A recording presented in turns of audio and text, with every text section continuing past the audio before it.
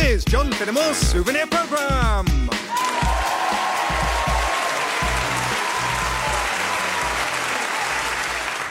Hello there. Hello. Are you going to St. Ives? What? Yes, obviously. Thought you were. Are you married? What? Are you married? No, I'm sorry. I am. Good. Good for you. Oh, yes, I'm married, all right. I've got 7 wives. No, you haven't. I have. You can't have 7 wives. It's not legal. 'Tis if you're a Mormon. Are you a Mormon? Might be. You're not. How do you know? You don't sound like a Mormon. What do Mormons sound like? Well, not Cornish. That's racist. No, it isn't. Well, anyway, each of my wives... Your one wife. Each of my wives... Or more likely no wives. Look, do you want to hear about my wives or not? No. Each of my wives has 7 sacks. Sacks? Yes, sacks. All right, good. Each sack has 7 cats. What, in the sack? Oh, yes. Each cat... No, wait, you're telling me each of your wives has a sack of cats? Oh, yes, and each cat... Right, what's your name? That doesn't matter. It does matter. It does matter because I'm going to report you to the RSPCA. No, it's fine. No, it's not. It's cruel. It's not cruel. They like it. Oh, sorry, they like being carried around in sacks, in batches of 7. Yes. No, they don't. Why do you have so many cats, anyway? We like cats. So do I. But I don't have 49 of them. Well, nor do I, because each cat has 7 kits. What? Each cat has 7 kits. Each of your 49 cats has 7 kittens? Yes, well, first of all, that's a weird coincidence. Secondly, you'd better not be saying the kittens are in the sacks too. Oh, yes. Right, I'm definitely calling the RSPCA. No. Yes, you're telling me your wives have crammed 56 cats into each sack? They're big sacks. Well, they would have to be. And each of your wives is carrying 7 of them. The question isn't how big are the sacks, it's how big are your wives. No, the question is... Kits, cats, sacks, wives, how many are going to St. Ives? Where did that come from? Just answer it, okay, and then all this is over. Okay, about 60. What? No, that's a terrible guess. No. Anyway, it doesn't matter. You're wrong. I fooled you. The answer's 1. 1? 1. Yes, you met me as you were going to St. Ives, so it's 1. We're on a train. We're all going to St. Ives. That's how trains work. You, me, and in a 2-carriage train, I'm guessing about 60 other people. Whatever your complex and unlikely domestic arrangements, and however inhumanely you're treating your vast collection of cats, roughly 60 people are going to St. Ives, possibly including some or all of the women you like to call your wives, but definitely not all of your cats. How do you know? Because it's quite a small train, and I'm pretty sure I've noticed 7 women trying to load 2,744 cats onto it. In 49 bags. Well, that just shows all you know. Ladies and gentlemen, the next stop is St. Earth. There will be a short delay while we attach to another train. That train has 11 coaches, but please do not move forward into it as it is absolutely full. I mean, seriously, you don't want to go in there. Jesus. I owe you an apology.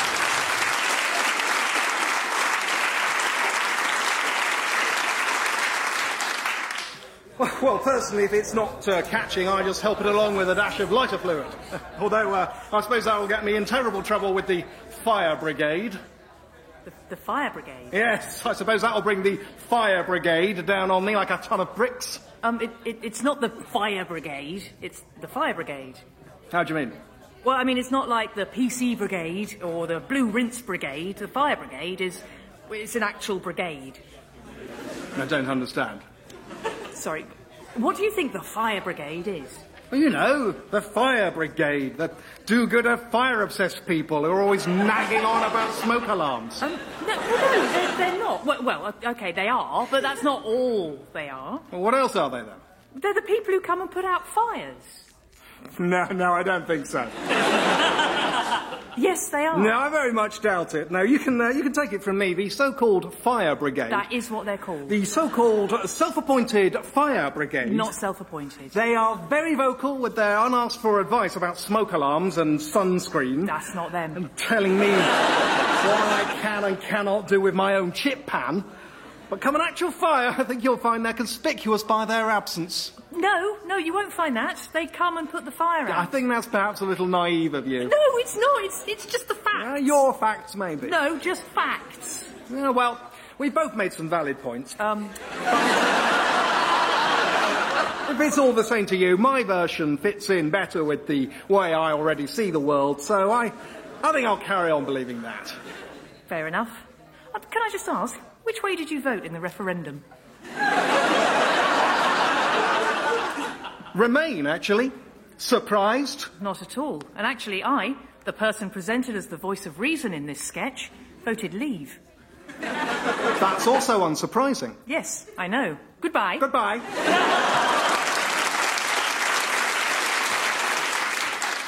And this is the new kitchen. Oh, yes, very nice, very swish. New cupboards, new worktops, the lot, and pièce de résistance. New floor. Oh, great, yeah. Oh, a checkered pattern, very stylish. Thank you. Go on, have a closer look. No, I can see it from here, it's amazing. Oh, no, seriously, you should go in to get the full effect. No, it's okay, I'm good. Go on. I said no. But what? Guys, tell me something. Did you invite your only chameleon friend round here just to see what happened when he went on your checkered floor? Not just. That's not okay, guys, that is not okay. All right, come on, this way, over the bridge. Take it gently. I know which way. Okay, so over we go. Careful. Stop telling me to be careful. I can hold my wine. Yeah, I know you can, and you're holding a lot of it at the moment. So let's take it gently over the bridge. No, I don't need to go gently. I'm perfectly all right. I could walk over the bridge on the railings. In fact, I'm going to. Help me up. No, I don't think that's a very good idea. Oh, don't you? No, I don't. Right, but you're you, yes? Yes. Yes, and I am Socrates. Yes. I know you are. Yes. I just don't think it's one of your best ideas. Okay, fine. Let's say all right. Let's say it's not one of my best ideas. In fact, a thought experiment. I invented those, by the way. Let's say it's my worst idea. Okay? Mm-hmm. It's still the worst idea that Socrates ever had. Okay. That's still going to be a pretty amazing idea. Yes, yeah, I understand. Do you know how much Plato would give to have my worst idea? Yeah. Bloody lots. You know Plato? Yes, yeah. Yes, Plato, my pupil Plato. I know Plato. Yeah, probably going to be father of all Western philosophy, shouldn't wonder. Yeah? You know who he comes to when he gets stuck? This guy! You're very wise. I am wise. I'm a wise man. People forget how wise I am. That's why I'm going to walk over the... Where's the bridge? We went over it 5 minutes ago. And here we are at your house. Oh. You can have a lovely lie down now, okay? Oh. Well, okay, fine. I am quite a sleepy Socrates. You know what we just had, by the way? No, what? Bloody Socratic dialogue we just had. I should charge you for that. Tell it to Plato in the morning. He'll want to write it down. Night. Yeah, you need to go into the house before you can sleep. Socrates refutes you thus.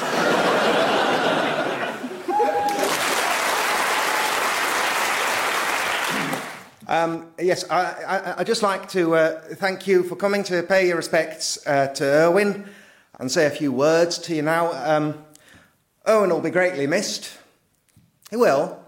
He was a real character, wasn't he? Never lost for an opinion. Didn't suffer fools gladly, or at all. Kept us all on our toes. Very generous man, though. Generous with sharing his considerable knowledge, and very generous with his time. Happy to spend hours giving constructive criticism, even to those who were perhaps too shy to ask for it. I'm sure everyone here knows the feeling when an Erwin email would pop up with a subject line like 3 things, or some inaccuracies, or 8 things. Now, it's a painful subject, but I've heard it said that the accident which cost Irwin his life took him by surprise. Now, he would hate you to think that, and I can personally confirm that it did not, because he happened to be on the phone to me as he was returning from the steam fair that day, down that narrow country lane, on foot. And I can assure you that through a gap in the hedge, he clearly saw the traction engine bearing down on the blind corner he was walking towards. He even had ample time to scramble out of the way, and I urged him to do so. But, as he said, it was his right of way. A sad end, then, in some ways, but I take consolation from the fact that, truly, Irwin died the only way he would have wanted. In the right.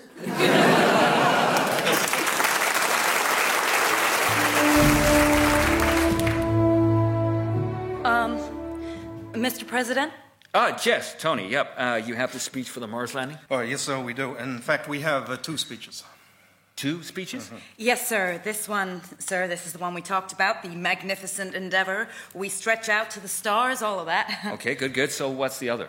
Well, Mr. President, if, God forbid. God forbid. God forbid, but if the landing does not go to plan, then you would give this speech. Oh, right, sure. Good thinking, guys. Leave them with me. Yeah. Just one thing, Mr. President. That second speech, the disaster one, Yeah? it's kind of amazing. It is? Mm-hmm. It really is. Jess here wrote it. When she sent it to me, I was just, wow. You know, it's like an authentic howl of rage and mourning, but it's statesmanlike, it's dignified, it's just wow. Yeah, then Tony added the last line, and my God, sir, I won't tell you should build up to it, but it's your nothing to fear but fear itself, sir. It's your ask not what your country. It's in the quotation books forever. Well, God forbid it is. Oh, yeah, God forbid, obviously. Well, okay, well, good work, guys. And the other one? Oh, the successful mission one? Yeah, that's fine. Fine? Yeah, I mean, there's only so much you can say if it all goes right. Yeah, I mean, if it all succeeds, then obviously the speech everyone will remember is whatever the guy says when he steps on Mars. Yeah, it'll be one small step all over again. Yeah, who remembers what Nixon said? Who cares? Whereas, if something goes wrong... God forbid. God forbid! Then, you know, it's all eyes on you. And that speech, sir, that is not going to lead them one thing. It is a phenomenal speech, sir. It basically gets you a second term. Yeah. Okay, guys, look, let's just cut to it, okay? Are you guys suggesting I deliberately sabotage the Mars landing just so I can give a moving speech? No, sir, God forbid. God forbid. God forbid! That would be psychotic. I don't suppose you could anyway. Could you? I don't suppose so. Okay, well, thanks, guys. Mr. President? President. Okay, so let's take a look at this. Oh, wow. Wow. Dale, get me Black Ops.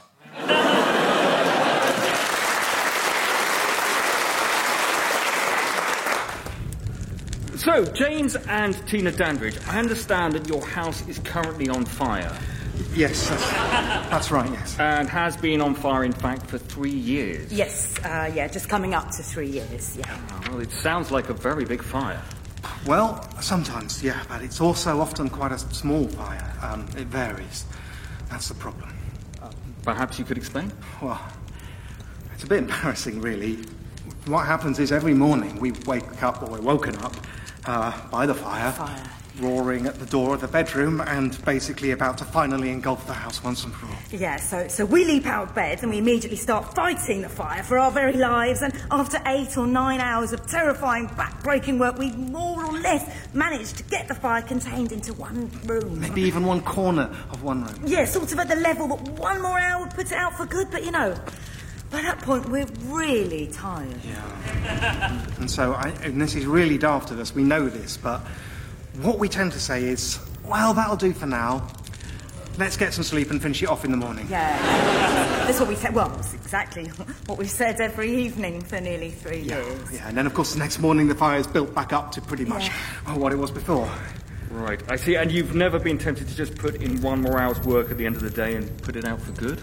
Well, yeah, that is what we should do, We absolutely. should, we so should. I don't know why we don't. No, it's just we're always so tired by then. Oh. And one of us will always say, look, we'll be much fresher and more full of energy in the morning. Let's do it then. And are you? No, not really. No, but the fire is. Oh, yes. Yeah. The fire is always much fuller of energy in the morning. Right, and what do your neighbours think of this?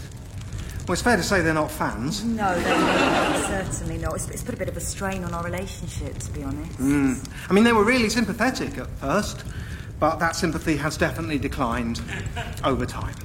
And fire. Yeah, I don't think it helps. We're in the middle of a terrace. No, I don't think it does either. And finally, have you ever considered calling the fire brigade? I'm afraid we don't have very much time for the so-called fire brigade. Thank you. We're the householders. It's our fire. We'll sort it out in our own way. Thank you.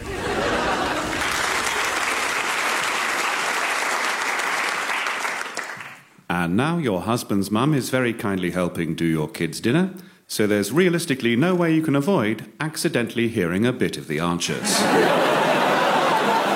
But don't worry, apparently they've got a psychopath now and it's perked up no end.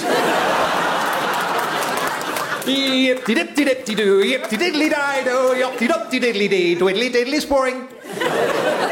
Hello, one of the tired men who isn't, in fact, an interesting psychopath, which is virtually all of them. Hello, one of the maddeningly sensible women, which is absolutely all of them. Except that one is always doing a panto. Where's the interesting psychopath chap? Well, be fair, he can't be in absolutely every scene, although they do their best. And the fun panto lady? She's doing a panto.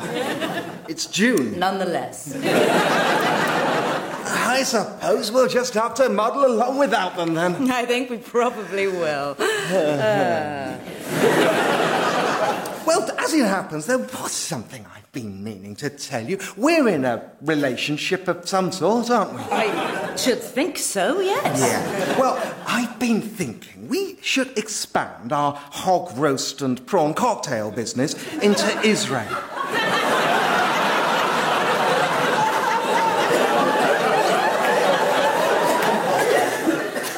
Now, I'm not so sure that's a good idea. Well, I don't know. I've been looking into it, and I think it might be a goer. No, it will definitely fail almost immediately for very obvious reasons. Right, but nonetheless, shall we spend months and months doing it anyway? Come on, what do you say? Well, all right. Against my better judgment. Which is correct, and I should listen to. That's the spirit. Oh, look, here comes Timmy or Tommy and Janie or Jenny. Are either of them the psycho or the panto woman? Afraid not. Hello, you two. How's life in the bathroom toaster business? Well, to be honest, we have run up against a few snags. I believe I did say we would. You endlessly did. Oh, look, and here comes, I don't know, Blinky and Blonky.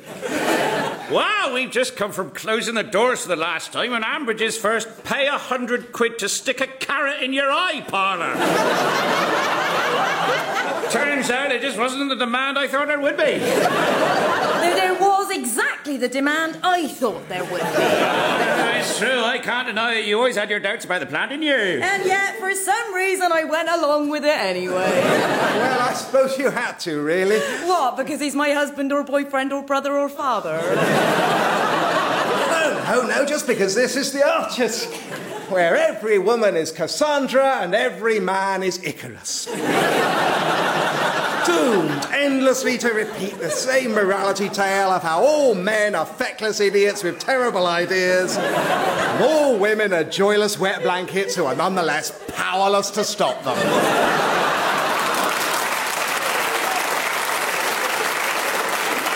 That's about the size of it. But also, now there's a psychopath. And sometimes there's a panto. No, always there's a panto. Rum-de-dum-de-diddly-dum-de-rum-de-dum-de-bordy-dordy-bordy-dordy-oi, oi.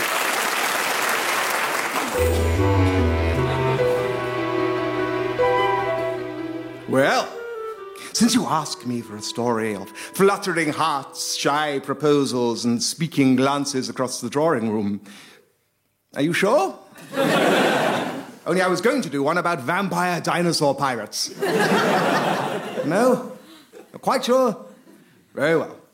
I came late to notions of matrimony, and it was not until I was a dried-up old bachelor who would never see 21 again that old Miss Gimblethwaite, the village matchmaker, put aside her vials of phosphorus, turned from her lathe, and said to me, I declare, Mr. Finnemore, I positively marvel that a gentleman of your attainment should remain unwed. My good Mrs. Gimblethwaite, said I, it would be vain of me to deny that I am terrific. But who would you have me marry? Why not one of Colonel Croom's daughters? He has a sensible one and a sensibilityable one. So, you know, something for every taste. And which do you recommend? Oh, they're both good. Dorcas, the sensible one, would make a stable, steady wife, which would be ideal for you, as I am aware you do not have a coffee table. It is my secret shame. On the other hand, her sister, Impetuosia, is a young woman of rare accomplishments. I am sure she has no equal in the village for needlepoint, watercolour, taekwondo, Lego, surfing, or that thing one does where one contrives to fold an empty crisp packet in upon itself in such a way as to leave merely a small, rigid triangle. I considered. I had always wanted to learn how to do that thing with crisp packets. And the woman must have no secrets from her husband. Then, too, I remembered Miss Croom was an adept performer on the forte piano, and no less skilled upon the pianoforte. Indeed, she could on occasion be induced to play both instruments simultaneously, playing the piano parts on the forte piano with one hand and the forte parts on the pianoforte with the other, all the while rhythmically striking a cymbal with her face. I'm a man of specific tastes. My mind was made up. I resolved to speak, not to her, naturally, but to her father. So, my boy, you propose to my daughter? I do, sir, but naturally I do not propose to propose such a proposal without your prior approval. Very proper. Well, now, and which of my daughters, sir? The sensible one or the sensibilityable one? The sensibilityable one. Ah, indeed. You realise you'll have to do a great deal of carrying her in from thunderstorms. I do, sir, and I am already in training. Yeah, good, good. We do try and keep her in the house, but she always seems to get out. We think she may have built herself a special flap. Well, then, to business. What are your prospects? I had 300 a year, sir. 300 a year, eh? Yeah. And tell me, is that a lot? Is it a lot? Yes, you see, in one way it doesn't sound very much, but then again, maybe in the olden days it's loads. I regret I cannot assist you, sir, but it must be quite a lot. 300 a year. It's nearly one a day. True, true. Well, let us pass on. Have you your own farouche? No, sir. You do not have your own farouche? Alas, not.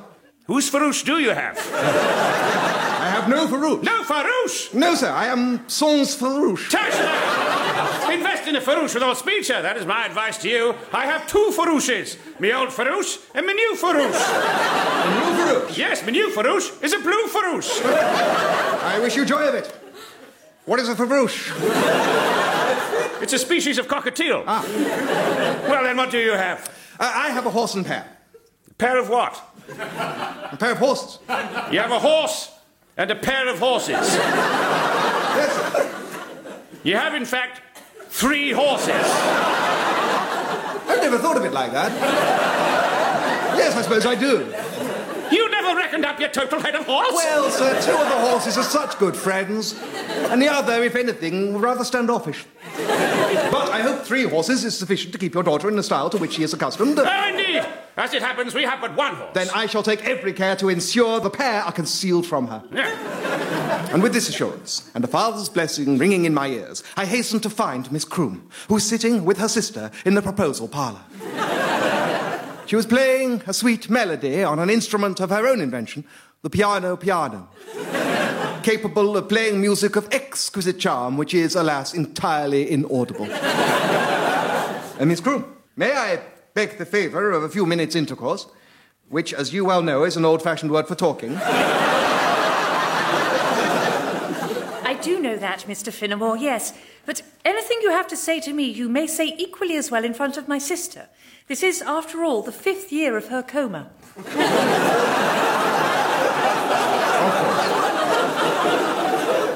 Well then, know now that I have spoken to your father. I have told him that I have 300 a year, a horse and pair which you need neither see together, and I intend to obtain for myself a farouche as soon as the pet shop opens in the morning. All this being the case, plus, you know, I like you and stuff, will you accept the greatest honour I have to bestow and become Mrs. Me? Mr. Finnemore. She laughed, which didn't seem tremendously promising. I am deeply sensible of the honour, of course, but surely you must realise that in the quarter hour I have sat in this proposal parlour alone, I have received 8 such proposals. The last from Lord Henry Alpha Male. He has 750 a year. That's 2 a day and a dozen at Christmas. He also commands a horse, a pair of horses, a horse quartet and another horse. And an entire flock of farouches. And he's handsome and witty and terrific in bed. Oh, yes. Many's the time he has begged me for the favour of a few hours' intercourse, which, as you well know, is a newfangled word. Yes, no, quite. But still, you give me leave to hope. No. Oh. Very well. Then, before I quit these shores forever and attempt to bury my heartbreak by devoting myself to discovering the lost treasure of Count von Triceratops, may I beg one last favour? Well? I blush to ask it, but if I might whisper, I wonder if you... Oh, you men are all the same. Very well. Madam, you have made me the happiest man in the world. And so it was that I remain to this day a confirmed old bachelor. But look how tiny I've made this crisp packet. Good night. John Finnemores Souvenir Programme was written and performed by John Finnemore with Margaret Caborn-Smith, Simon Kane, Laurie Lewin and Harry Quinlan. The producer was Ed Morrish and it was a BBC Studios production. John Finnemore knows perfectly well what my name is, and it's frankly disingenuous of him to pretend otherwise. Sorry, Linda. I should hope so. How's the panto? Oh, eternal.